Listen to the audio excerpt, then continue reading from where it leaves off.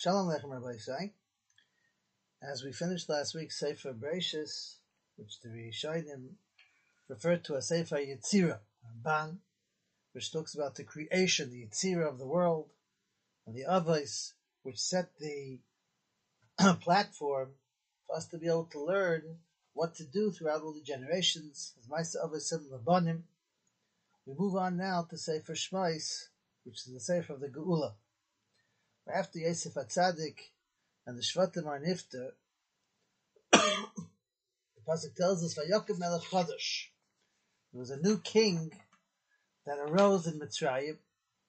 Whether it was a new king that the previous king died, the new king took over, or it was the same king and changed his decrees, as Machlekes Rav and Shmuel, and they started to fear the fact that they saw that Klal Yisrael was multiplying. And they were fearing that Hine Am Bnei Yisrael Rav V'Otzal Mimenu. Here we see that Klal Yisrael is multiplying and they're becoming a much greater, bigger, and powerful nation than us. Havan is Chachmalei, let's outsmart them. Different shitas who they're trying to outsmart. Maybe HaKadosh Baruch Hu, according to some Rishonim, to outsmart Klal Yisrael. Different opinions. Pen Yerba, perhaps they'll keep multiplying. And then they're going to come and they're going to wage war against us. They're going to fight against us and they're going to escape. So we're fearing the multiplying of Klal Yisrael and taking over. And they tried different things to try to subdue and to calm down and the multiplying of Klal Yisrael, giving them hard work, and giving them things to keep them from not being able to multiply. And that way, husbands were not going to be going home to their families, they would be able to have children. But Klal Yisrael worked around that, and they kept them multiplying. Until one point, Parai made a decree. There were two midwives, Jewish midwives, that were taking care of Klal Yisrael. One was Yocheved, and one was Miriam, her daughter. And they were taking care of the births of Klal Yisrael, and Hashem Ha'achas Shifra. One of the names of the midwives was Shifra, which was really Yocheved. Rashi tells us she was called Shifra because she would be Mishaperes Savlad.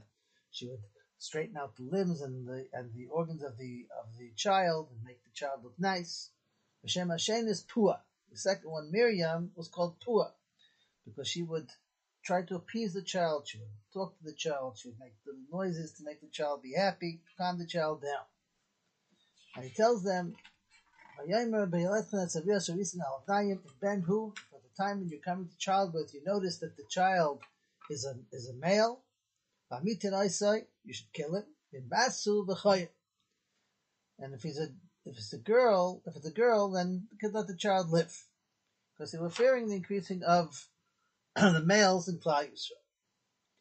Now, later on, they made the decree even on the Mitzrim for any male because his powers saw in the astronomy, he was able to see that there was going to be the Mashiach of Klal Yisrael who was going to be born a male, and he wasn't clear of who that exactly was, and therefore he made the decree on everybody at one point. Right now it was for any male a Jew that was born to be killed. The pasuk says, "Vatirena hamayalis hasalikim." They feared Hashem. They didn't do like they were told, Melech Mitzrayim, the king of Mitzrayim, but and they let the children live. And the pasuk goes on to tell you how Klal Yisrael increased. And later on, the pasuk says, "Vayetev Elokim la'imaldus vayir ha'am vayatz v'ma'id." Hashem did good to the midwives, and Klal Yisrael, multiplied and became very strong. And then the pasuk says, "Vayikiyar hamayaldus esalakim." When we saw that the Yaldas feared Hashem, vayas lahem batim. He made for them houses. Now she says, what's batim? Bati kahuna, ulavia, umalchus. They came out from the Miyaldas, the midwives, kahuna v'lavia, which came out from Yocheved, umalchus, which came out from Miriam. First, explain why Dafka was that the prize, the schar that they got for saving, to be able to get Bati kahuna and Leviah and Malchus coming out from them. The Moshe explained, because Bate Kahuna and Malchus and Leviah are the only things that are determined by the father. The Yichus is determined by the father. To be a Jew, that's determined by the mother. As long as the mother's a Jew, then the child winds up being a Jew.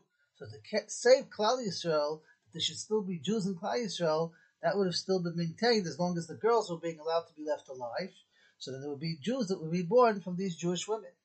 But to continue the legacy of Kahuna and Malchus and being a Levi, that had to come through the father. Therefore, by them keeping the Zcharim, the males, alive, that kept Kahuna, Leviah, and Malchus in existence, and therefore that's why they were zeichet to that as a reward. But I'm going to focus now on something a little bit different now. When you look at the terms of how we referred to Yocheved and Miriam in the Parsha, Yocheved was a very chashva lady. She was the daughter of one of the Shvatim. She was the daughter of Levi. She was the wife of Amram, who was the Gadol Hador. She was the mother of Aaron, Miriam. She was a very, very chashva lady. She was 123 years old, and she was still taking care of all these children devotedly. And Miriam was blessed with the bracha of Nevuah, prophecy. She was a very chashva person. Why are we referring to them with these very insignificant names of Shifra, because she straightened out and made the children look nice, and Puah, that she calmed the baby down? Why was that so important for the Torah to mention this idea of Shifra and Puah, that seeming to be just technical things that they did to take care of the children? Why do we refer to that? So this question was asked by Rav Shimshon Pincus Zatzal, and he answers a very interesting idea. He says like this. He brings a mashal, right? If, let's say, Hashem Yirachem, there's a child, an infant that's chas v'sholom born, that's in very critical condition, and the child has to be taken care of in the hospital for all different types of treatments and procedures that have to be done. And we're in the hospital room, all the doctors are talking, and it's a very serious atmosphere, and everything's very, very intense. Suddenly in the background, they hear like a little noise of laughing and a cheerful noise from the background, and they turn around and they see that someone in the back over there is speaking words of affection and laughing with the baby and trying to give warmth to the baby. And they figure out that's the mother. Because of the mother's love and the care for the child, the mother remembers not just about the significant things, but even the little small details as well, because everything is important to the mother because she loves the child. And therefore the Torah is stressing Yocheved and Miriam weren't just midwives. They were mothers of Klal Yisrael. They were here to come and to influence and to continue the existence of Klal Yisrael, now to be the mothers of Klal Yisrael. And therefore the Torah wanted to stress the idea that a mother of Klal Yisrael, somebody who has the hashpah and the influence for Klal Yisrael, has to also be able to focus on the small details as well. You can't just be busy with the big things. We have to be able to deal with everything, because it's a child. That's your child, and you have to show your love and your devotion even with the small things as well. That's not just by a mother, but it's anybody who has hashpah, and anybody who comes to Gadlus. There's two stories I'm going to share.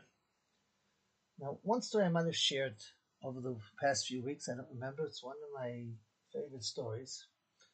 I often say the name of the person over in the story. This time I'll choose not to, because I heard the story from somebody else, and when I'm saying something that's a little bit more public over here, in case if I'm missing a detail, something's wrong, I'd rather just leave it as a story that I heard, which is a true story.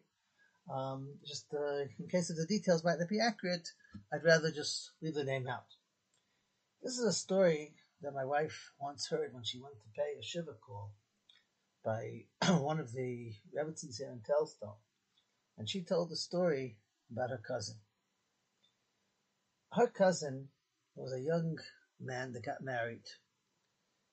And when he was a young boy, he lost his father. He was a yassim at a very young age. And he was raised by his mother. He had a few sisters. He was raised by his mother. And unfortunately, exactly 1 week before his chasana, his mother was nifter, which meant that the day that he was getting up from Shiva, or maybe the day before, the day of, he was getting up from Shiva, he was going to be marching down to his chuppah. So he had a lot of shilas to ask the halacha of what type of chassan should he be having, and what should be with the, with the dancing, and what should be with the, what's he allowed to do, what's he not allowed to do. A lot of shilas. One shilah which he had was that his kala wanted to come to Menachem Avil, but it was the week before the chuppah, and normally they don't see each other the week before, whether they can come or not. So he had a lot of shilas. So he called the Paisik Adar, the Rav Adar, Moshe Feinstein Zatzal. Asked all the shilas. He was on the phone to Moshe Feinstein for quite a while. On Erev Shabbos, he spoke to him on Erev Shabbos. And Moshe answered all the shilas for him, told him what to do. After the whole conversation, the phone rings a little while later, and they pick up the phone. And there was an operator on the line. The operator said, "This is a person-to-person phone call for Mr. Feinstein," meaning Rav Moshe. So they said, "Okay, we accept." They accepted the phone. And Moshe said, "Yeah, Mereto, Moshe Feinstein. Speaking here, Moshe Feinstein." And I forgot a very, very important detail I spoke to you before. Today's Erev Shabbos. Tomorrow's Shabbos Kodesh. And tomorrow is really the Shabbos of your Afruf. Now, what exactly you can do during that Shabbos, you're limited. But it's not just your Shabbos Afruf, but it's also the Shabbos Kala. And by the Shabbos Kala, often the friends of the Kala come to the Kala on Shabbos and sit with the Kala and sing for the Kala and spend time with the Kala. And the minhag then was, for many years after that, now there's different minhagim, but the minhag then was that the chassan would send a big, huge bouquet of flowers with a nice note to the Kala for that Shabbos, and all the friends would come to watch the flowers. And the Moshe said, but the problem is that you can't send a present, because being that you're Ba'avelis right now, you can't send a present. An oval is not allowed to send a present, so you can't send the flowers. But I want to just tell you how right now. For an oval to send a present is an Issa D'Rabbanan. To insult the Bas Yisrael is an Issa D'Oraisa. Make sure that you appoint a shliach to send flowers to your Kala for Shabbos. On Guten Erev Shabbos Kodesh. That was the conversation. The great Rav Moshe Feinstein Zatzal, who was involved in the most intricate, complicated shilas for Klal Yisrael. How many gunas he had to deal with after the war. When people came from the war, he had to deal with the paskin. How many shilas of marriages and all different types of things he was busy with day and night. And he's worried about the flowers of this Kala on Shabbos. Because the person who's mashpia and gives over to Klal Yisrael has to worry also about the small details, just like the mother has to worry about the small details as well. Here as well. A similar story of Shimshon Pincus brings in the Sefer, where he says this word. He brings the story with the Rosh Hashiva of Torah V'das of Shlomo Hyman Zatzal. Shlomo Hyman and his wife, they didn't have children, and his Rebbetzin was very busy taking care of Yisayim. Now, one of the Yisayim that she was dealing with was a girl that was getting married, and Rebbetzin Hyman was taking care of all the needs she had to have for the chasana. Now, on the way to the chasana, Shlomo asked the Rebbetzin, "Did you buy flowers for the Kala? Did you make sure that she has flowers for the Kala?" The Rebbetzin said, "Listen, we're taking so much money and we're raising so much money over here. I didn't know if it was right for me to take such a small detail and to take money from tzedakah and things we have to deal with for such a minor thing. I put it for more important things." She was being careful. Rav Shlomo said very strongly to her, he said, "Hurry now, quickly, and go buy her flowers. Because right now, you're coming in here, you're the child's mother right now. You're the one that's marrying her off. You have to worry about the small deals. You can't be a Gabite stucker right now that's worried about, right now you have to worry about the needs of this child. And this child's your child, and the small details are important as well. That's the lesson that we learn from Shifra and Pua, Yocheved and Miriam, the mothers of Klal Yisrael. They have to worry about the small details. And that's the lesson that we have to learn for ourselves as well. If we care about somebody, if we think about somebody, we realize what their needs are, and therefore we also take care of the small details as well. The bigger the person is, the more that he watches out to take care of the small details as well.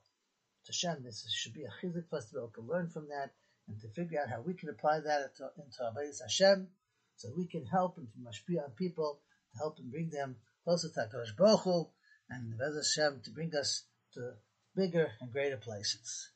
Everyone should be zeicha to have a wonderful Shabbos and Kol Tuv.